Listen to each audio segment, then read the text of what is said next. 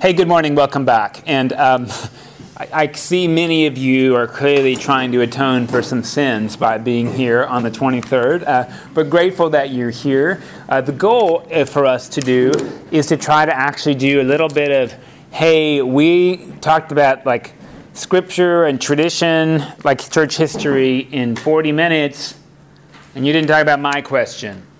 So that's part of our goal. First thing I want to recap, if you don't mind, this happens sometimes. I'm going to call it a junior moment, if you want, but this is one of them.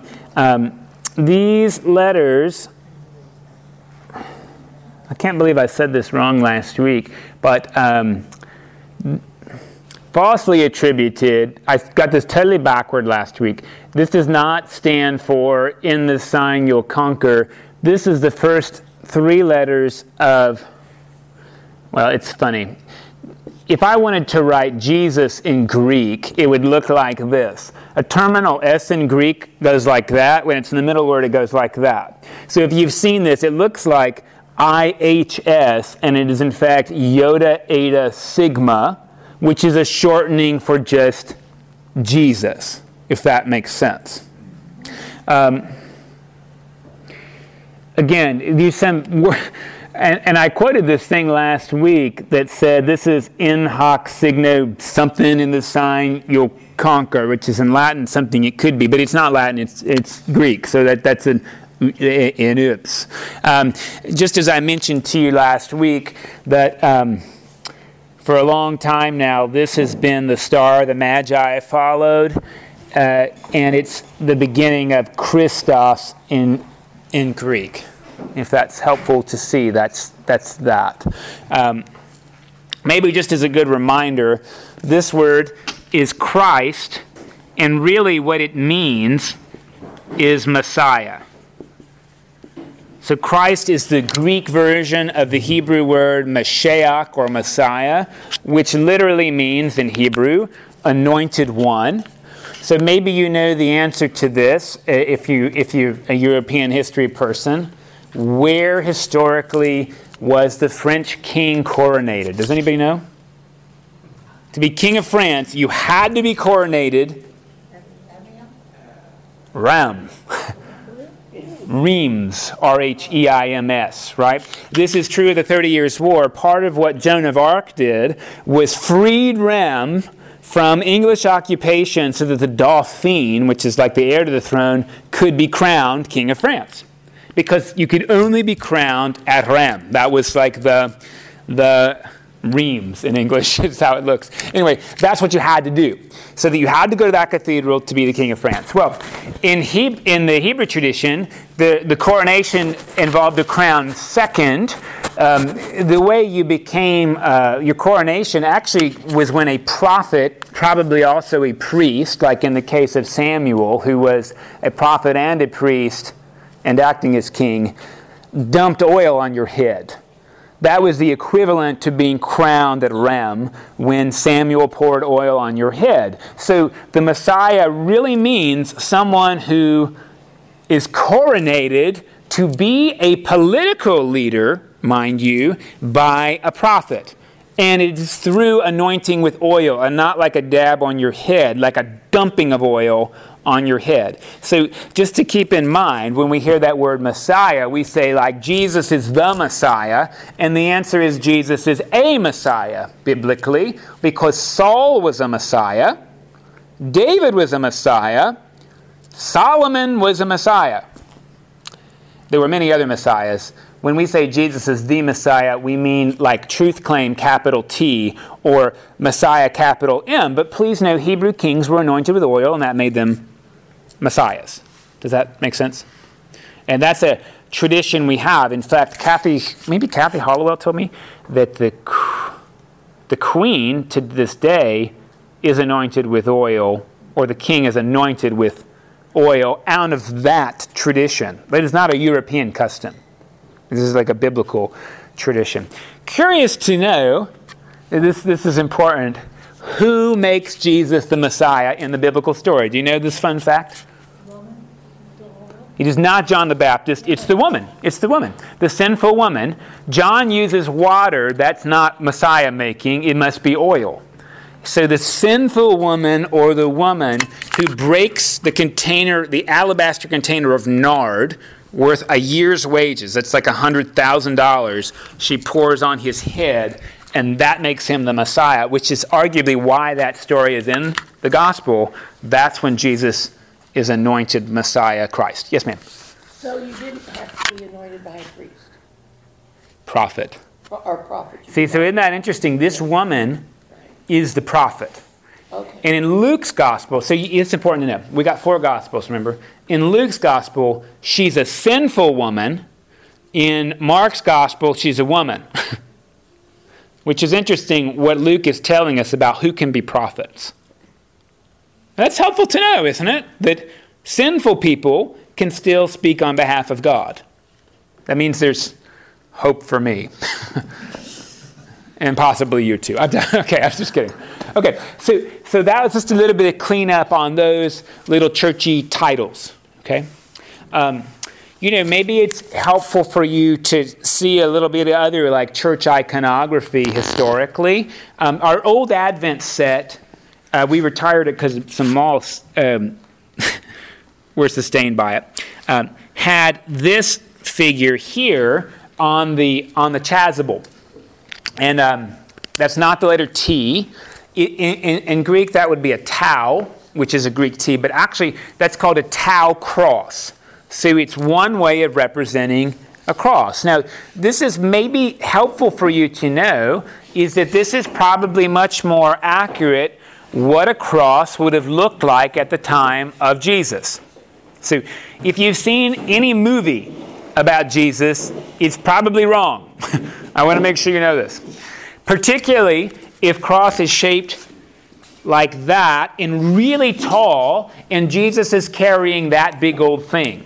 And if you've seen one where he gets attached to a cross on his back, like supine, and then they like lower it into a hole, dead wrong. No way it went like that.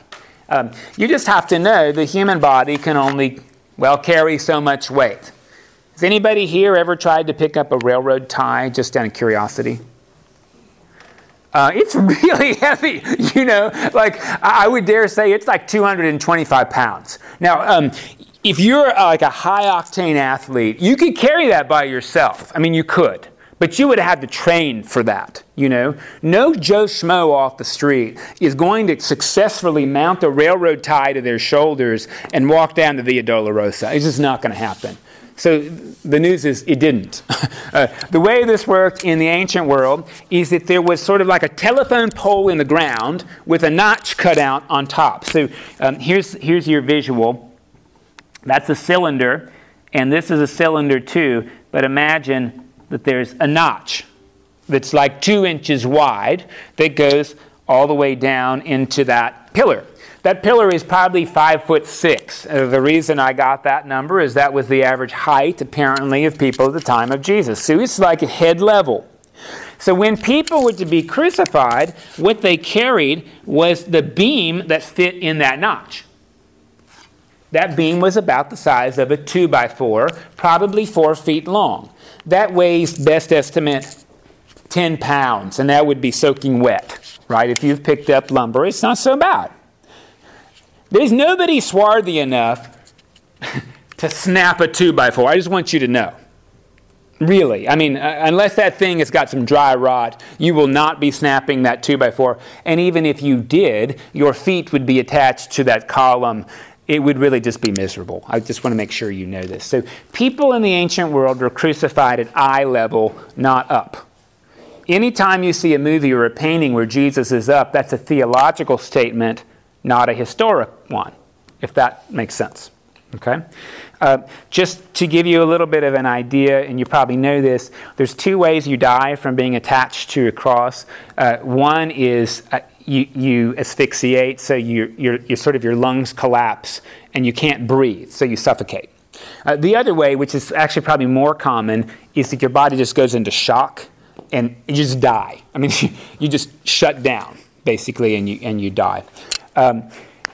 when you hear in the gospel that Jesus was offered like a mild sedative, myrrh mixed with wine, and he declined it, studies say that was so you wouldn't go into shock. It wasn't so crucifixion wouldn't hurt. It's so you wouldn't die of shock, so you would die over days instead of hours, if that makes sense. Because these billboards are right outside the city gate. Remember, most people live outside the gate. They come in to do business. They leave because cities are very small. Everyone's passing these, which are like billboards that say, this is what happens if you mess with Rome. And they want that to last a long time to be an effective advertisement. Yes, ma'am? What caused the change of the representation of the cross from what it was to what it is? Glad you asked that. And probably it has to do initially with the idea, Polly, that there's a little sign up here that says, and maybe you've heard this is in Latin, "Here lies Jesus, King of the Jews." So trying to figure out where that goes. And it goes up there. And if you do it long enough, well, then it ends up having the same proportion of these, if that sort of makes sense. But please know, Jesus apparently didn't carry that placard. We have no idea how big it is. And we don't really know where it was put. Is that helpful to say? The other thing we don't know, and by the way, I just want to make sure you know just a few bits about this, because we get this wrong. In general, if you go into a Roman church or a Roman school, you'll always see Jesus kind of like this, right? And usually in the Roman tradition, Jesus is physically on the cross. In the Protestant tradition, he tends not to be. There's gradients there, but that tends to be how we do this. And he's always clothed, and that would not have happened. People were crucified naked. This is to humiliate Jewish people, quite honestly, who didn't believe, who had high standards of modesty against the Greco-Roman culture. Again, usually it's really long. Remember, that's just a theological claim, not a historic one. In this reality here that I'm showing you, you don't need ladders or anything. You don't need anything special. You need two guys, and you put that little beam in there, and then you rope somebody's arms around that little beam however you want to. So we don't know that people were crucified like this. They may have been like that. It's just however people chose to do it is how it was done. It was up to the centurion or the soldier, frankly, to be as cruel as they chose to be. Nails were not necessary. In fact, nails won't support your weight at any bone point. They've run simulations in this, and you use ropes, and then you add nails, frankly, for just the nastiness of it, if that sort of makes sense. There's a problem when people are crucified at eye level. So when you hear the Pharisees spat in Jesus' face, in this diagram, you're thinking like a watermelon seed spitting contest, like up in the air. But in the reality, it's eye to eye, and you can smack the person. You see, it's very, very, very close. And you already asked the question, Polly. How do we go from the tau cross to the lowercase t? And I think it has to do with the placard. You can read a book by James Carroll called Constantine's Sword that says, interestingly enough, it's because this is shaped like a sword. I just think that's silly. It's an interesting idea, but I don't think so. Because again, Constantine did not paint that on his soldiers' shields. He painted that, which looks nothing like a sword. Does that make sense, what I'm saying? In the Eastern tradition, the cross changed, and it's got this as the title, INRI, Here Lies Jesus, King of the Jews. So see, the Eastern tradition decided the cross was shaped like that, but when you put the placard on, it's like this. And then typically in the Russian tradition, and in the Eastern tradition as well, you've got a diagonal line. This is because one person goes to hell and the other person goes to heaven. The story says there's two thieves. They're not thieves, they're insurrectionists. They're zealots or they're guerrillas. Thieves is just a bad translation. Who are crucified next to Jesus. So that is a little bit of cross iconography. You'll see lots of different ones. On the Episcopal shield, we have this one. And that is a cross. That's called the cross of St. Andrews. Now, it turns out crucifixion was not invented by Romans. It was perfected by them. Crucifixion was invented by Persians. So you're thinking Darius, Cyrus, modern-day Iran, Iraq. And they used that. That's a Persian cross. You see, again, no one can carry that. And these are not big professional football players who are used to pushing on sleds and doing CrossFit. These are like farmers. They could carry milk a long way, but not excessive poundage of lumber. So you kind of already have to have this permanently made to use it. It's like having a gallows. You know, every town in the Middle Ages had a permanent gallows in the city square, and you know all executions were public. Maybe even compulsory. Would be really interesting to think about how we do this today. If you had to watch people in the gas chamber and the electric chair, would you feel different about capital punishment? That's an interesting question. This was extremely worse than the gas chamber and the electric chair. I just want to make sure you know, like, in terms of duration, you'd be there, 4 or 5 days. Apparently, St. Andrew was crucified on this one. That's the tradition, which is why he's on the episcopal shield. Remember, we use the Scottish Rite, so this is a symbol of Scotland on the episcopal shield. Just to demonstrate, here's the episcopal shield. It's got a cross, and then it's got these X's here. You see, and there's the St. Andrew's cross. So was he like jumping jack? Yeah. Maybe, but again, the evidence is hard to know because could have been like this. It's whatever they wanted to do to you. Again, it's not like a standard way. Like I said, we've got arm could have been wrapped underneath. It's just whatever they wanted to do is what you got. Yeah. Could be partly like in this one, they wrapped you to the 2x4 and then just one guy on either end just hefted you up and dropped you in the slot, and that's that. Could be they put the 2x4 in and then pushed you up and held you. That'd take more people. So you just got to think through. This is not like a time where there's police. Soldiers are expensive. They want to do this as efficiently and painfully as possible. That's sort of the goal here. Okay. So again, you'll see this cross sometimes as well. If you ever go to the kneelers in our church, the kneelers have this needlepoint. There's many other different crosses. Interestingly enough, there's the cross of St. John, which is shaped like this. And all that is cruciform. So no one ever was crucified on that shape. Nobody ever. This is because when the Knights of St. John were formed, they came from 8 different places, and there's 8 places. And they're still resident in Malta. So that's called the Maltese cross, that little tiny island in the Mediterranean, cross of St. John. So if you ever look at the Society of St. John the Evangelist, there's that one. That's what you'll see. That's mostly what you get crosswise, just sort of so you know. The chasuble that I'm wearing right now has Jesus depicted as the Agnus Dei. So it's a sheep, and usually with a little flag like this that has Jesus like that, the Iota Eta Sigma.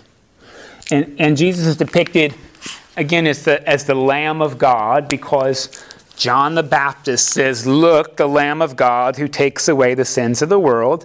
And in tradition, we've sort of mapped that Jesus is like the Passover lamb. Do you know about the Feast of Passover? Passover is arguably like the most important Jewish holiday. I know you're going to say, no, it's not. It's Yom Kippur. If you're a regular Jewish person, Passover is the most important Jewish holiday, still today. In fact, many people who are like culturally Jewish only keep kosher during that week. So, this commemorates the time when they were in Egypt and God was going to deliver them. And there wasn't enough time for the bread to rise, so they eat flat bread. Please, they did not have yeast packets. It wasn't that yeast was bad. It was that the bread rose overnight from something like sourdough starter. there wasn't time for the bread to rise, so they cooked it before it did, which was why it's flattish. We use yeast in our communion bread because, frankly, there was yeast in the Passover bread the first time. It just didn't have time to rise. Okay? Nothing bad with yeast. It's all about make haste. So you use flat bread all week, and you have to do this hunting for any yeast product in your home and clean it out. I don't know if you know this. It's supposed to be a game. You play this with children. It's called Find the Yeast and get rid of it. You clean everything, like the inside of your oven, because yeast was in there. You clean the inside of your refrigerator in case the vestiges of the yeast were there. This is something you do today. Then comes time for the lamb. You know, back then, people only ate meat on festival days. Animals were precious. If you killed the lamb, you just lost all the wool it would produce and the milk. So you don't want to do that often, or you lose a lot of commodities. And when you're a subsistence farmer, I mean, even in our own country, like my grandparents were not sharecroppers, but close to it, you didn't have meat every day. I mean, this is some more modern invention that we eat meat every day. The animals were just sort of precious. So what's the instructions? The first Passover is flat bread. You eat it standing up, fully dressed to go on a run. You've even got your hand tucked into your belt. And that lamb that you cook, you're supposed to just devour. Scarf it down quickly. It's full of fat, and calories, because it's nutrition for the journey. You're getting ready to go on a long walk, and this is you loading up for the journey. That animal had nothing to do with your sins. This is important to know. You can read this in the Passover story. The animal does not take your place. The animal is strengthening your journey. Why do you put the blood on the doorstep? The blood isn't magic. The blood is the life of the animal. So in the ancient world, we think life is in your brain and in your heart. For them, the symbol of life was blood. And if you're Jewish, still today, you can't eat blood. All of the blood of the animal has to be drained. So blood sausage, great if you're Irish, not if you're Jewish. That's because the life of the animal belongs to God, not to people. And if you drink the blood, you're taking the life for yourself, and it's God's. That's sort of the Hebrew understanding of why you drain that blood out. So they put this on their door as a marker that this life is God's and we're ready for the journey.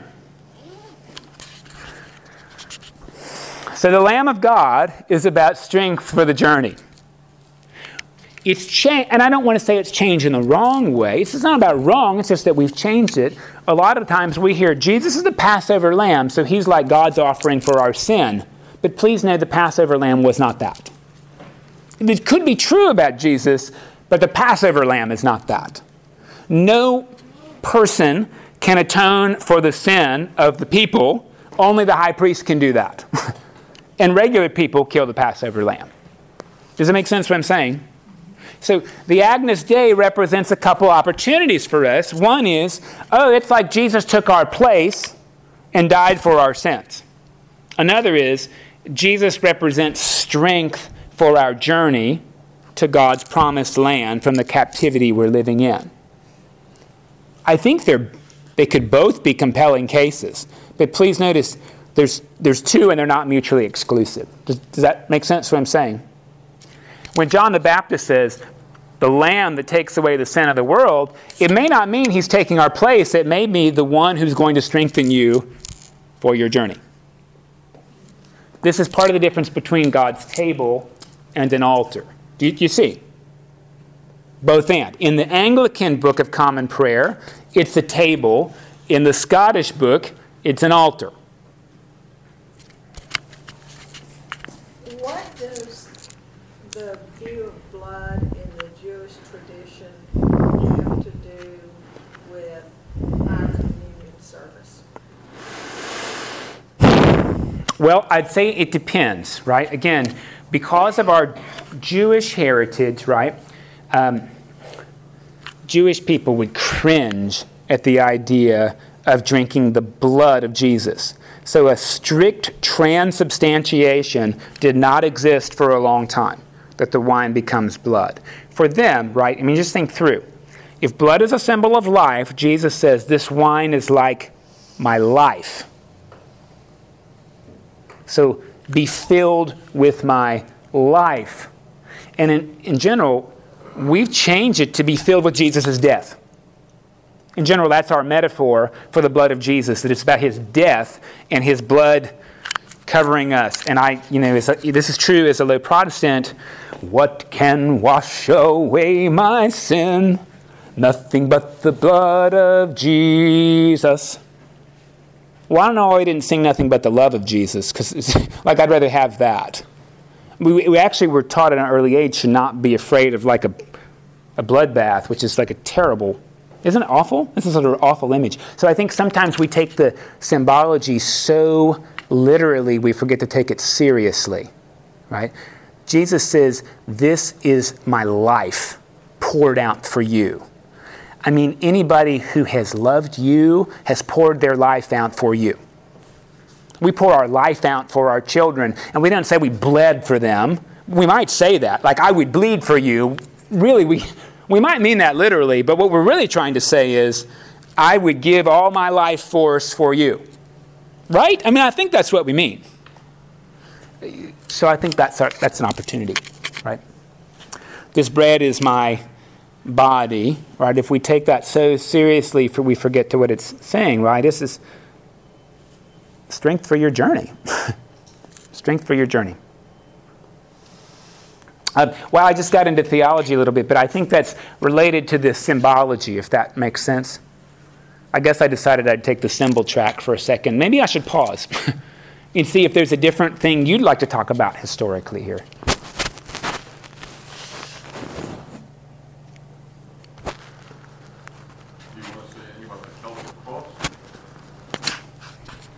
Do I want to? Well, no is an acceptable answer. Yeah, I mean, to be honest, I don't feel like I've got enough expertise to make a comment on it. It's a stylized way of making this cross, and of course, Celtic people love these unending knots that come back on themselves. So this is a sort of a way of doing it and putting a circle around it. Have you seen the Celtic cross? There's many different representations, but I can't speak to it well, Nick. Do you know about it? Do you know? Do you want to tell us? Okay.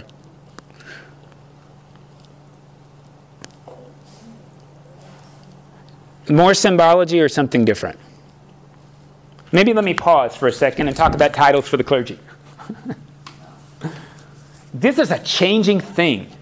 It's just really important to know. There's no uniform titles for clergy. I'm going to put some up there, and I'm going to quiz you and see if you know who should be called by the following titles. Are you ready?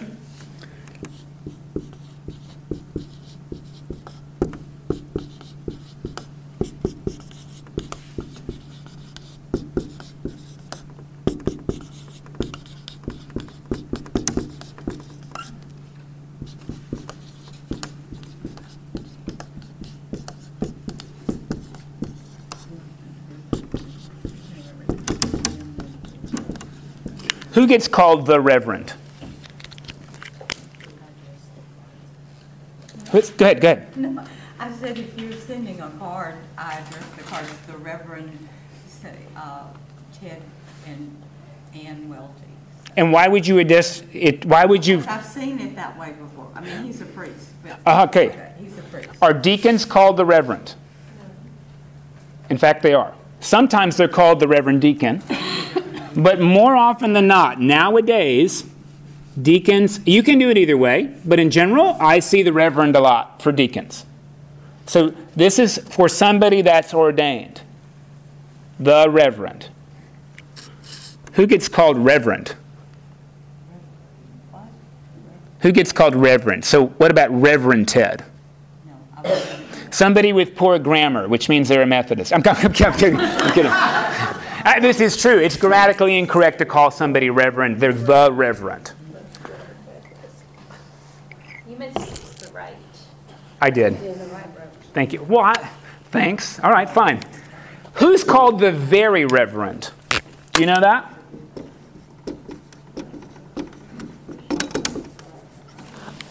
Do you know there's It's the dean of the cathedral, or any dean in a diocese can be called that, depending on the bishop's permission.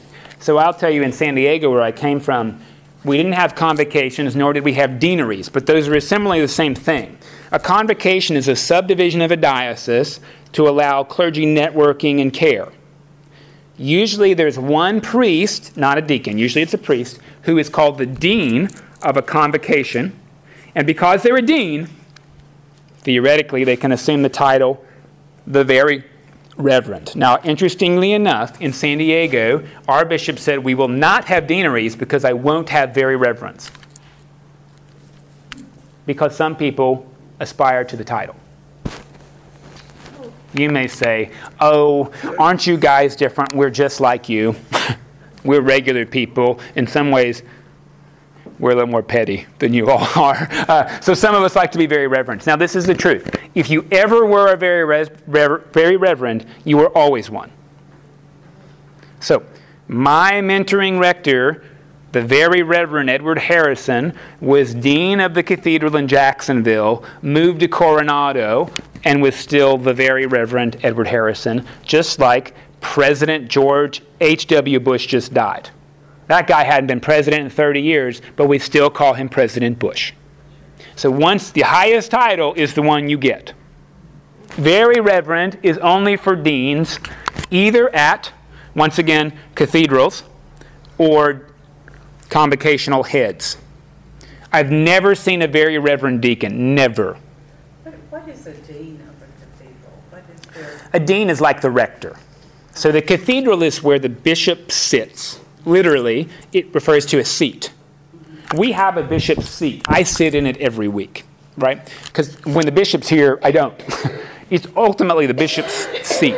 And the cathedral is where the bishop's permanent seat is. So it's sort of like the bishop is the rector of the cathedral, but the bishop isn't always there, so the dean is the rector in the bishop's stead. Now, typically, the dean of the cathedral tends to be one of the more influential rectors in a diocese.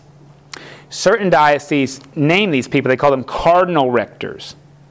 Cardinal, that means counting, like 1, 2, 3, 4, 5. So you should know, in the Diocese of Texas, we sometimes hear the cardinal rectors approve this, which means the ones that count. Let me dispel any notions you may have. I am not a cardinal rector. I don't count. Usually that means, if you hear cardinal rectors, it means the ones of the bigger or more prosperous congregations. And often the dean is meant to set the tone for liturgy and practice throughout the diocese. That's a changing thing because in many places the cathedral can be much smaller than some of the parishes. That's certainly true here. The biggest parish in the Episcopal Church is St. Martin's. Christ Church Cathedral is like 1/5 the size of St. Martin's. St. John the Divine, 3.5 times bigger than Christ Church Cathedral. But I would tell you, interestingly enough, I think more clergy look to Barclay than look to Russ Levinson. I believe that. Russ Levinson's the rector of St. Martin's, and Barclay Thompson is the rector, the dean of the cathedral. I still think we've got that idea that the dean is like, you know, what can you get away with? Look at the dean, if that makes sense. I'll tell you more about the title rector in a second. Who's the dean of our convocation now that Stacy's not here? Jim Liberator.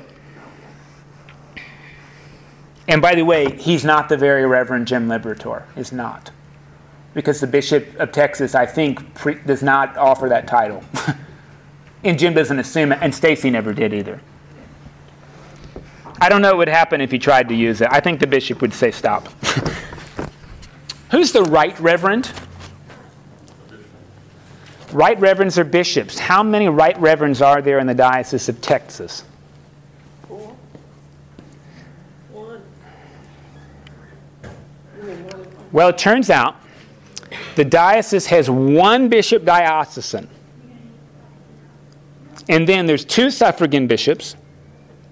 Suffragan, like they get to vote. There's another assisting bishop.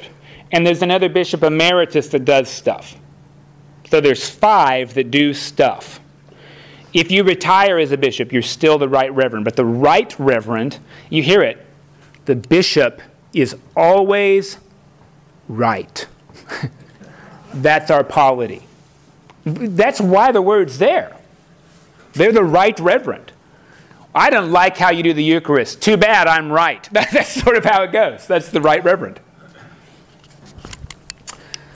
More about levels of bishop in a second. Mike, in the Episcopal Church, how do you become a bishop? How are bishops appointed? Thank you. And this is interesting to know. In the Church of England, and this is maybe worth, before we do these other titles, in the Church of England, the Queen appoints all clergy essentially. So, she doesn't know every priest that's done on her behalf. And bishops, she probably didn't even know all the bishops, but she consents because the Queen is the head of the church. And the same with the Archbishop of Canterbury, selected by the Queen. Doesn't matter if anybody else likes them. Now, you have to use that authority carefully, because if you constantly pick these people everybody hates, then they will start to hate you. Okay? So, Archbishop Rowan Williams, picked by Queen Elizabeth II. Archbishop Justin Welby, current Archbishop, picked by Queen Elizabeth II. I'm sure she was advised. Now, this is actually very similar, interestingly enough, to the Methodist system, which came out of the Anglican Church, which is, there's like some election of bishops, but there's also some appointment. And quite honestly, in the Methodist system, an elder, they don't use the word priest, an elder is assigned by a bishop to a church and moves when the bishop moves them. There's a little negotiating that, but theoretically, elders should be moved every 5 to 7 years, regardless of what they want or their people want. And that's how the Church of England works. Now, in the United States, we had the Revolution. We wanted the Anglican Church to make our bishop for us. They wouldn't. So I think that probably helped us say, well, to heck with you, we're going to live into the federalist system, which is really about states' rights and federal rights. And that's how the Episcopal Church really works. So let me tell you a little bit about states' rights. We have somebody called the presiding bishop. Their title is the most reverend, or primate of the church. That is Michael Curry. This is changing a little bit, but for more than 200 years, the presiding bishop had no authority over any other bishop. They were sort of like, not the figurehead, but the public representative for the Episcopal Church. But this is still true today, that a bishop is autonomous in her or his diocese. So just so you know how this works. Again, you're going to hear checks and balances here. The National Church voted in 2015 that same-sex marriage was a sacrament in the church. Not just that you could do it, but it was sacramental. Certain bishops in their diocese said, not in my diocese. And they got to control that. So the General Convention of the Episcopal Church was not binding on a bishop in her or his diocese. Checks and balances. State law, federal law. All right? So you just consider that you can go legally buy some marijuana in Colorado and be arrested by a federal marshal because it's against federal law, even though you're honoring state law. That's, I think, a similar system. Bishops are supposed to be elected. Well, they are elected. They're elected by clergy and lay folk in their diocese. In fact, we're getting ready to elect a bishop in February. One of our suffragan bishops is forced to retire, so at the age of 72, you're done. Doesn't matter how good you are, you're done. She's hitting 72, and she's out the door. So we are electing a new suffragan bishop. Our representatives from St. Thomas, we're sending 4, will all get to vote in a separate category from me, who gets a clergy vote, sort of like the House of Representatives and the Senate, you see. It's separation of powers. Yeah. What do they do with them at 72? Pay them well.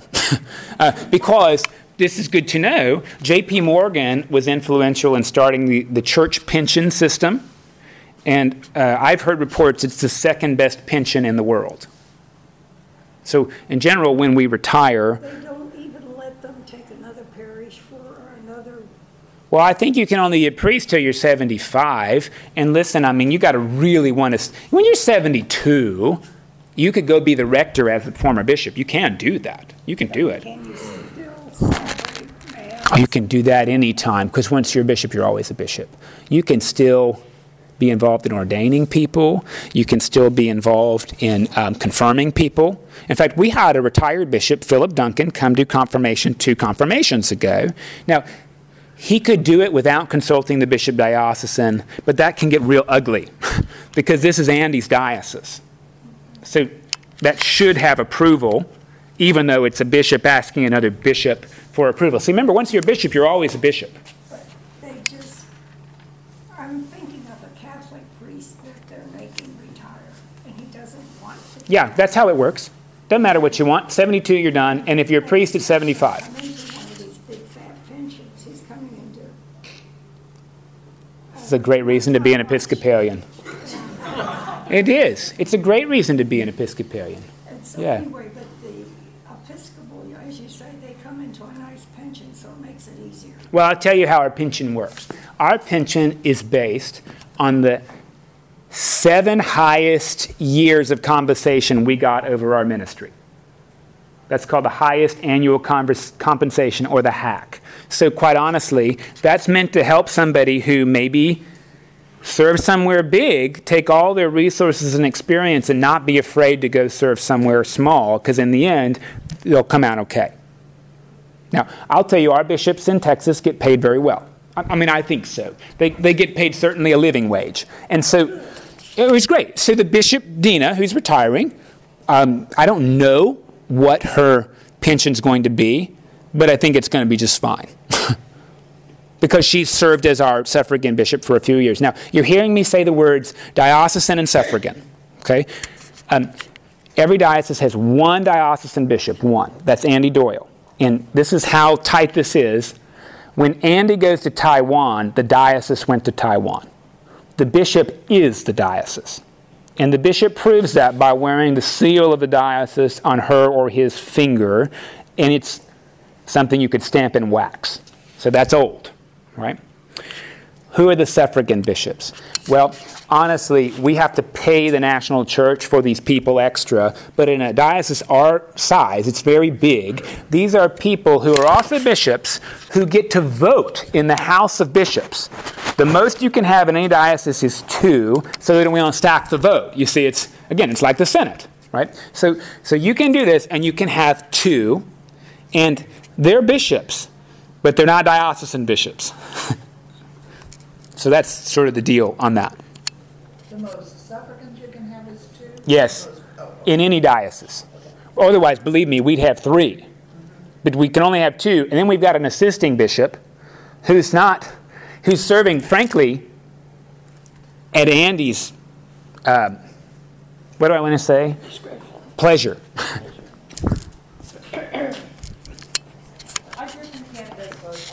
Yes. When I came here, I couldn't find anything church or because it was Episcopalian.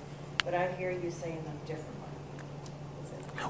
Yes, this is really great. So, the Anglican Church is different from the Episcopal Church. We have different prayer book. Again, in the Anglican Church, you pray for the Queen. We don't pray for the Queen, we pray for the President. The Anglican Church, bishops are appointed. Here we elect them. So that's... Bishops are, in Canada, they're elected. This is consistent.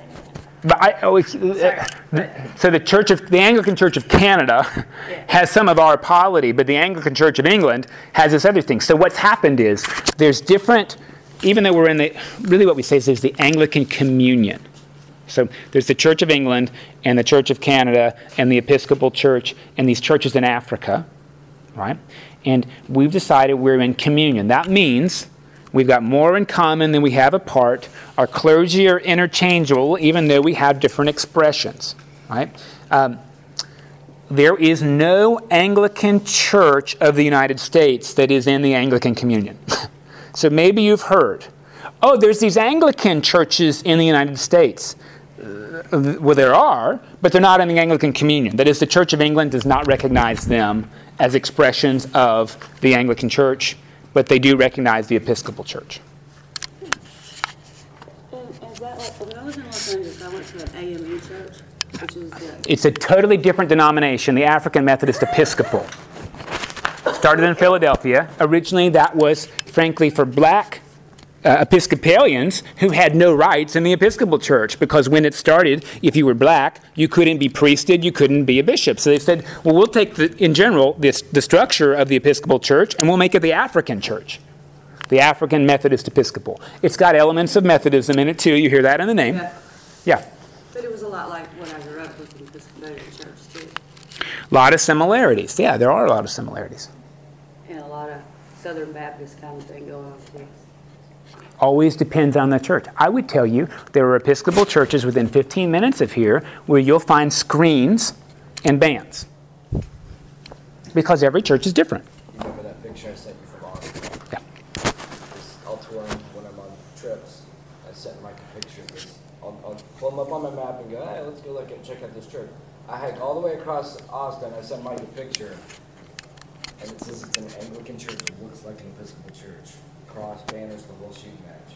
In general, those things popped up, in general, over two issues. Ordination of women. It's not always true, but same-sex marriage. And that's where Episcopal people said, we like the Episcopal Church, but we're not going there, so we'll make our Anglican thing. And you need to know, in general, this is changing a little bit, but when those Anglican churches started up, their bishop was in Africa. Like the Bishop of Rwanda was the bishop of this Anglican church in Friendswood. You mean like Our Lady of Walsingham? I mean, like, it's a little crazy where the native issues are polygamy and female genital mutilation, and we'd rather have that than consenting adult behavior. And sorry, I'm a little bit passionate about Anglican splintering. A little bit. Is that where Our Lady of Walsingham came from? I don't know the answer to that. You don't know? I don't know. That's a big Anglican thing, church out that way. Then ultimately, yes.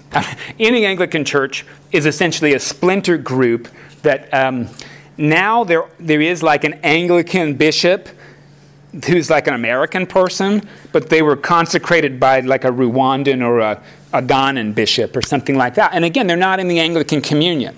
So if you're an Anglican priest in the United States and you want to go to England, too bad. They won't receive you there because you're not in communion with them. You can go to Africa, though, probably. Maybe. That's interesting. I don't mean, I was probably a little bit naughty as a priest. I just told you something that was maybe bad. I do worry about splinter group and, hey, you don't do what I want, so I'll take my toys and go home. I'm not sure that's really adult behavior. At a certain point, we decide when we do that, and we do that carefully. And obviously, that's why we had reformations, and we think those are good. So maybe I'm talking out of both sides of my mouth. But it is a tough thing to belong to a church that is in not communion with other churches, because you just got to run the end game, and what will there be for you? And one of the nice things, I think, about belonging to a communion is you go somewhere else, and there's one of them. There's like actual other people in your faith practice, which is just nice, in an increasingly mobile world. Mike, when you're doing the reverend stuff, sometimes I hear, at least in the Catholic Church, Father. Is that? Yeah, let me get to that. I'm almost done with the titles, and then I'm going to hop into rector and vicar, parish mission, and father. Most Reverend Michael Curry, and then I don't know, have you heard of the Venerable before? Do you know who the Venerable is? There's only one venerable in each diocese. The venerable is the title reserved for the archdeacon. That's Russ Uexel here in, I can't say it right. I mean, it's a German word. It's impossible to say. In German, it's impossible.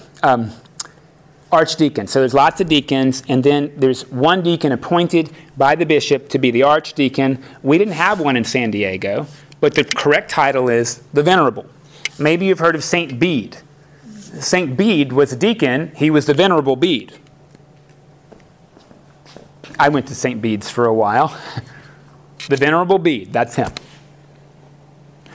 I think those are actually all the titles minus these two. Well, so I'm just going to tell you, we have these levels of ordination in the Episcopal Church. Like everyone's called the ministry. Here's everybody. You're all called the ministry.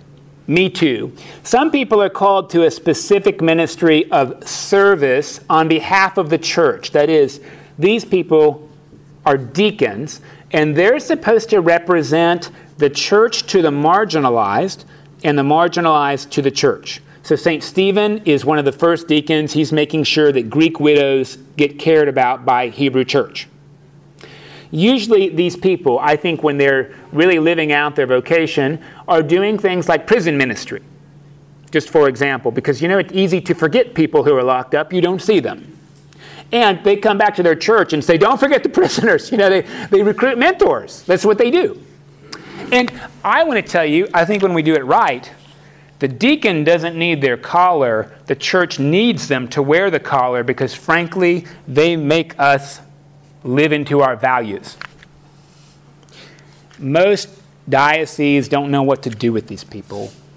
They end up working as heads of school, or they end up doing Christian education. And a lot of times we think, we need them in the service to read the gospel and to dismiss people. We don't need that. Come on, let's be honest about that. So we're still trying to figure out, I think, what we do with vocational deacons. Do they, you got it. And we're working hard. I'll tell you, the one I knew that I thought was the best fit, and I don't want to overtalk prison ministry, but this was a guy who had a big career as not like a middle manager, but an upper manager. He'd been going to prison for years because his dad had been incarcerated, and that was really important. So he kept going to prison and doing this and recruiting people to do this mentoring. He had to go to seminary.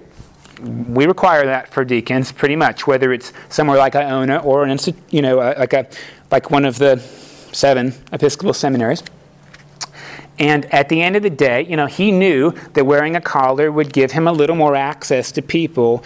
But I'll tell you, we needed that man to wear a collar because that guy was loving people in ways we just were extraordinary. Again, he made the church look good, so he still wears the collar. Deacons preach sometimes, but in general, his ministry is doing that stuff.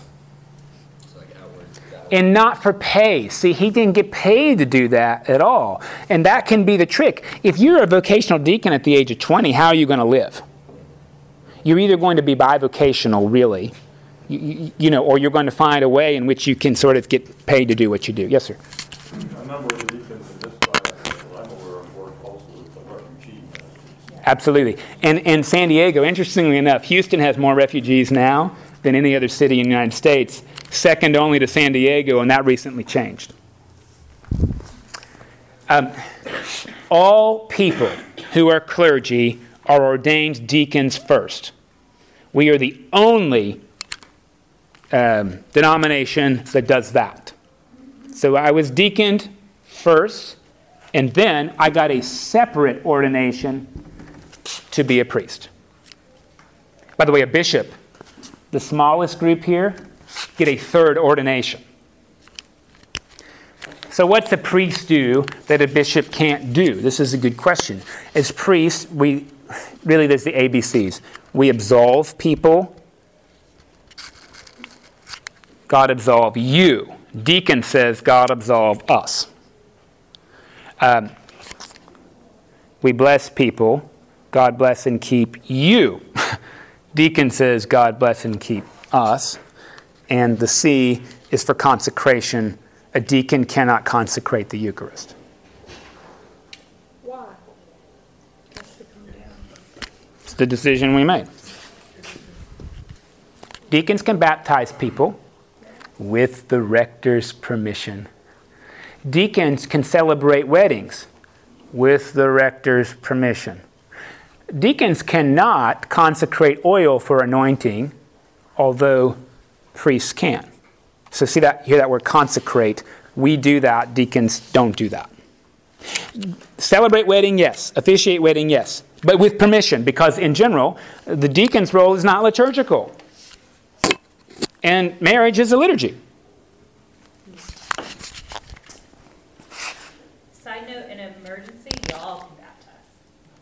Yep, and y'all can also hear the sacrament of reconciliation, formerly called confession. You can do that too in an emergency. So that's the difference then between priests and deacons. We wear the same uniform. We're both called the reverend. Okay? I've got 2 ordinations in my office, both by the Right Reverend Jim Mathis of San Diego. He ordained me on behalf of the church, you see, so I don't need another one by Andy Doyle to be here. When we're ordained a priest, we're priests for life. Interestingly enough, no priest or bishop can be defrocked in the Episcopal Church. Our ordination can never be taken from us. This is unique. When you're a priest, you are a priest forever. I can recant my vows and give it up. No one can take it from me. Maybe you're wondering, what happens with those bad priests? They get inhibited, where the bishop says, in my diocese, you may not consecrate anything, which makes you unemployable. Because you need a priest to consecrate the communion. That's what we need. But he can go to another diocese and Theoretically, yes, because you see, Andy Doyle has nothing to say to the Bishop of West Texas. However, you know how shaky it would be if the House of Bishops acted that way. So in general, when you're inhibited one place, that follows you. Because at the end of the day, we're in communion. And if we act like we're not, then we won't be. I don't know if that makes sense. That's a real shaky thing when you think about rights and relationship. Last group, of course, then, are the bishops. And what can the bishops do that priests can't? 2 things, really. They can ordain people. You need a bishop to ordain people, including another bishop. And they can confirm people. Just so you know, right, mixed system, the bishop owns the deed to the property. Now you may say, Mike, no. The corporation of the Episcopal Diocese of Texas owns the deed on behalf of the bishop. Yes, sir. Until the 80s, it was actually in the bishop's name. That's right. And really, that's just the narrowest degree of separation anyway, but still, basically, that's the case. Now, we have 2 kinds of churches, and we have 2 kinds of priests, really, that serve them. Oh, I guess we've got a third. And then we have this one, too.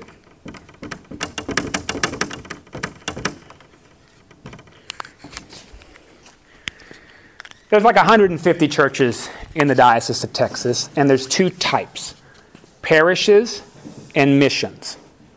A mission is a place that either doesn't pay all of its own bills, like its light bill, pay its clergy, or does pay that, but doesn't completely pay the diocese a fair share to support the diocese. So every year, we pay our diocesan assessment, which the diocese tells us how much it is. We don't. That's based on how many people come here and what our budget is. We pay that. And if we didn't pay that in full, we can be downgraded from a parish to a mission.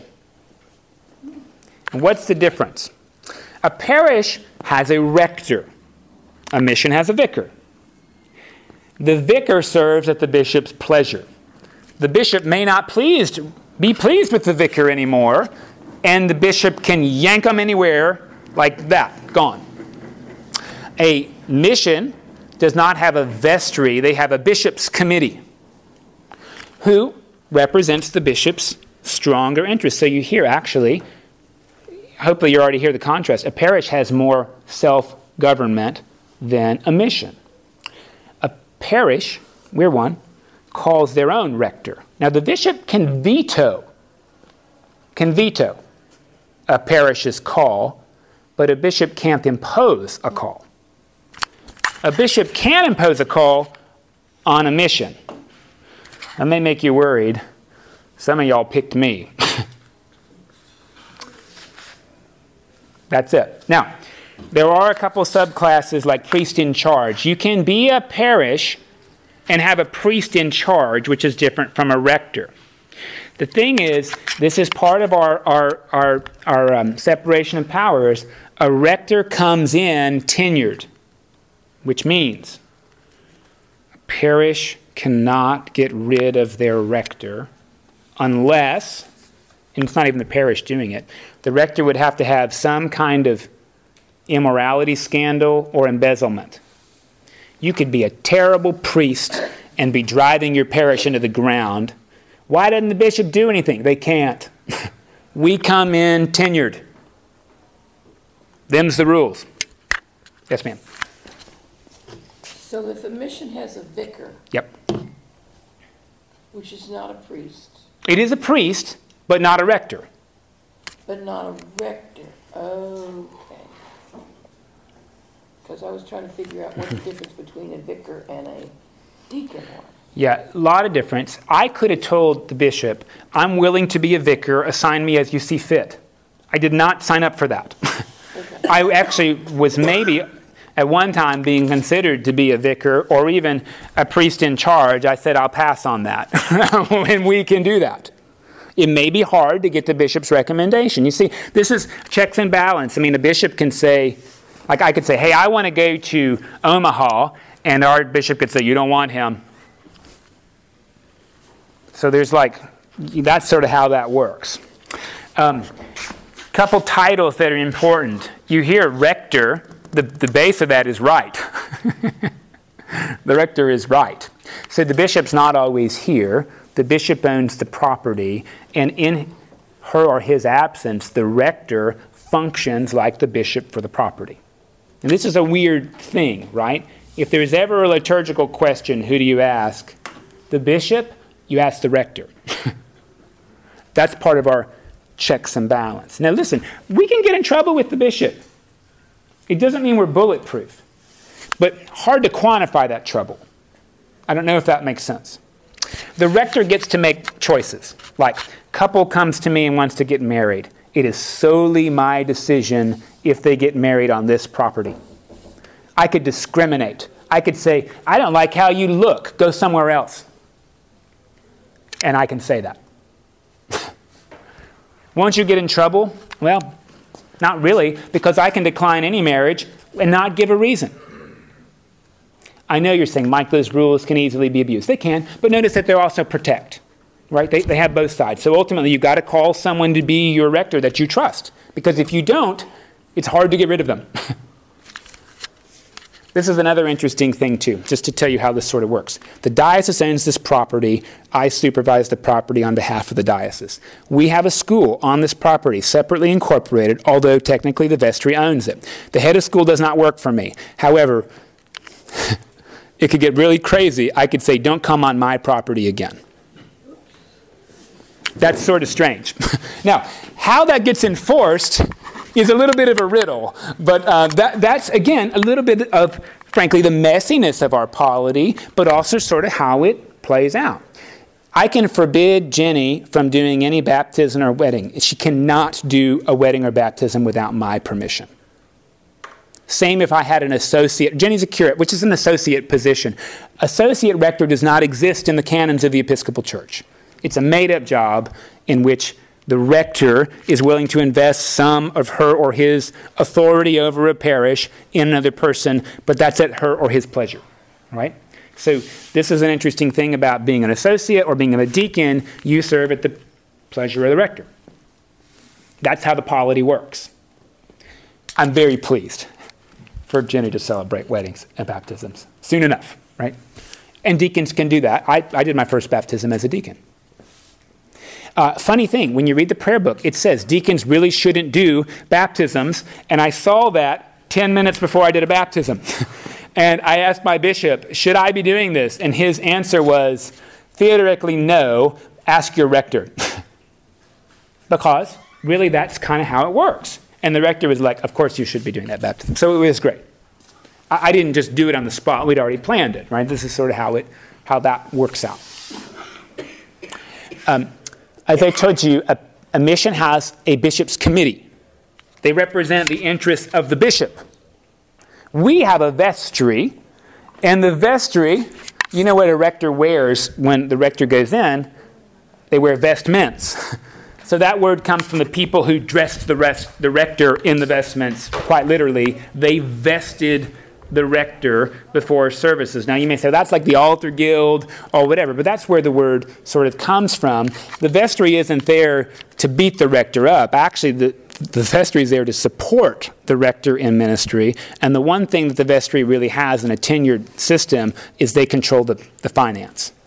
So the rector could say, we're going to do this and this. And the vestry could say, great, as long as you can pay for it, because we're not paying for that. That's the check and the balance, is the funding. But if I wanted to say, we're going to do a marriage in the middle of the hallway at 10:30 on Sunday, that's not negotiable with the vestry, because the rector is the one who controls, you see, the liturgy. Does that make sense what I'm saying? So there's a lot of thinking like, oh, the vestry is like the board of directors, like yes and no. Yes and no. Financially, yes, and otherwise, pretty much no. So you're in training as a deacon, right? Well, no. I mean, Or have you already been through your training? Where do you get practice doing weddings and baptisms and funerals? hopefully you Deacon, you're not supposed to do that. Well, hopefully you go to some and you see how other people do it, and then honestly, when you're this always depends how you choose to trust your folk, right? I mean, I could say as the rector, show me every liturgy you want to do before you do it, and I'll tell you yes or no, and I can do that. Sometimes I like to say, I just want to see how you want to do it, right? I mean, that's the difference. There's two different bits, but really you learn it, as in all things, you learn it by doing it. Okay. I mean, like I went to a few of these baptisms before I did one, but it was like, when I went to do it, I was like, oh, I'd pointed in the book for the Eucharistic prayer, but the first time I read it, it was like I stumbled over the words just a little bit, because again, we sort of learn by doing. Now, most of us, if we went to seminary, and wherever you went, a diocesan one or a big one, you had like an internship, or you had like a ministry project that was supervised, and hopefully you got to get your feet wet doing some of these kinds of things, hopefully. That's part of why the diocese here has a curacy program where we fund half and they fund half. It's to give priests an opportunity to be formed in the priesthood instead of just having to hop right in. I'll tell you, one of our sister churches here, Grace Alvin, nice church, I really like the deacon in charge, who's going to be priested in January. She had to go right out of seminary into running a place. Straight. You can do it. You can. But there's challenges to it, because you know what they didn't teach me in seminary are things like budgeting and stewardship drives and capital drives. And teach me anything about employee management. Because this is a thing, right? My staff works for me. They don't work for the vestry. The vestry has nothing to say over my staff. Not to them. They can say it to me, but they can't say it to the staff. Most places don't work that way corporately, but that's how we sort of run. And when you're just thrust into that, well, there you are. It's sort of sink or swim. I have a financial question. Please. Does the capital fund drive that we just finished affect the assessment? It better not. We're working really hard to make sure it doesn't, because the truth is, it's not really parish income. It's not. I mean, on an income statement it is, but it's a wash through to do a project. So we're making sure we do that right. Because our assessment should not get up because we choose to eliminate our debt. I mean, that makes no sense. I agree. I was just curious. No. Again, that's the fun answer. Should not. We're working to make sure it doesn't. Speaking of bishops, we have someone who might presume to be the bishop. Oh, hey, this is a great thing for you. Great thing for you to know. I can wear, how clergy wear any clothes I want. Usually there's two collars Episcopalians wear, one solid white. This differentiates us from Roman folks. So in general, you see a solid white collar, that's a clue, Episcopal. Or this one, subtly different, called the collarette. You see there's a white band that goes all the way around. I like this because I think it looks better. And quite honestly, when I go into the hospital, people know who I am. When I wear the solid white one, sometimes people are like, "Are you a lawyer?" I got that before. So this is the recognizable part. The one trick is purple is just for bishops. I have a lilac shirt. It's sort of like a pastel. Lilac, it's not purple. If I wore purple, I'd be like impersonating an officer. Which wouldn't matter on Halloween, but it would get me in trouble in the Episcopal Church if my bishop was like, "You're dressing like a bishop." You see? Hey, thanks for staying for catch-up, and see you after Christmas, okay?